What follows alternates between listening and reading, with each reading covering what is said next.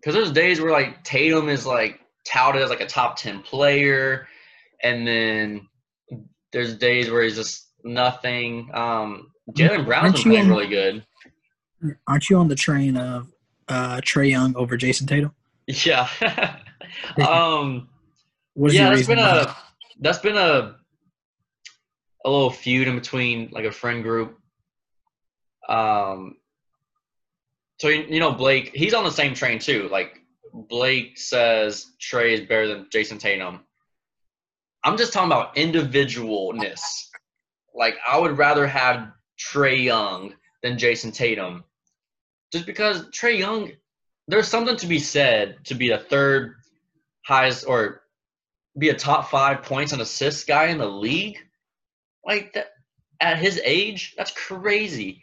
And his best player, his best teammate is John Collins. Like, and he's able to do all that. And it wasn't last year was like the first time that Tatum scored 30 points or something. Like, I don't know. How do you feel about that? I've never really thought about the two because they're just so opposite of each other. I know. That's why it's a funny thing. So I just never came to mind. But now that I think about it, I think people fall in love with the position Jayson Tatum plays. Yeah. Small forward, we fall in love with the LeBrons, the Kevin Durant's. Like, that position is just the Larry Birds. Like, that position is just so polarized now more than ever that we can't think of somebody as little as Trae Young being better than, Jayson Tatum. Yeah. Like, Trae Young is Steph Curry with better passing. Yeah, he has the same range as Steph and Dame. He's just a better passer. Yeah. He's a better passer than Steph and a better passer than Dame.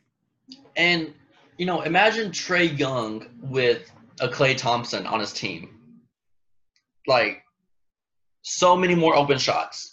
Like, that's what I'm saying. Like, he's doing this with John Collins. Like, I cannot name the third best player on that team. Can you name the third best player? That's what I'm saying. Like, it's just Trae Young. Cam Reddish? Or what's probably the dude from Virginia? What's his name? They hit the shot in the game against Texas. Oh, yeah, I don't know. I don't even know his name. See? I don't know his name. But he hit one of the most clutch shots in college basketball history. Yeah, that's what I'm saying. Like, and like, everybody's like, oh, but how many wins does he have? I'm like, I'm not talking about that. I'm just saying, like, well, put that roster. Put Trae Young on that roster. Yeah, it's okay. Replace Kemba and Trae Young. They still up there in the East. Ooh, yeah. Whew. Trae Young and Kemba in place of Kemba, that would be dangerous. Wow, that'd be something. But yeah, Trae averaged 30 points a game this year. 30 points.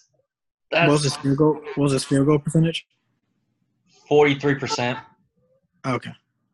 Which is pretty normal. Was it? And he was second in assists behind LeBron James. So that's something. And I think I saw a thing where Trae Young. Let's see. So Jayson Tatum's stat line is 23 points, 7 rebounds, 3 assists. Which 23 points, like that's not crazy. But yeah, Trae Young is averaging 29.6 points, 9 assists, 4 rebounds. Yeah, that 23 points a game. That 23 points a game. That's Pascal Siakam. Yeah, 23 is not like. Yeah, they're really like trying to push the narrative of him being like a top 10 player soon.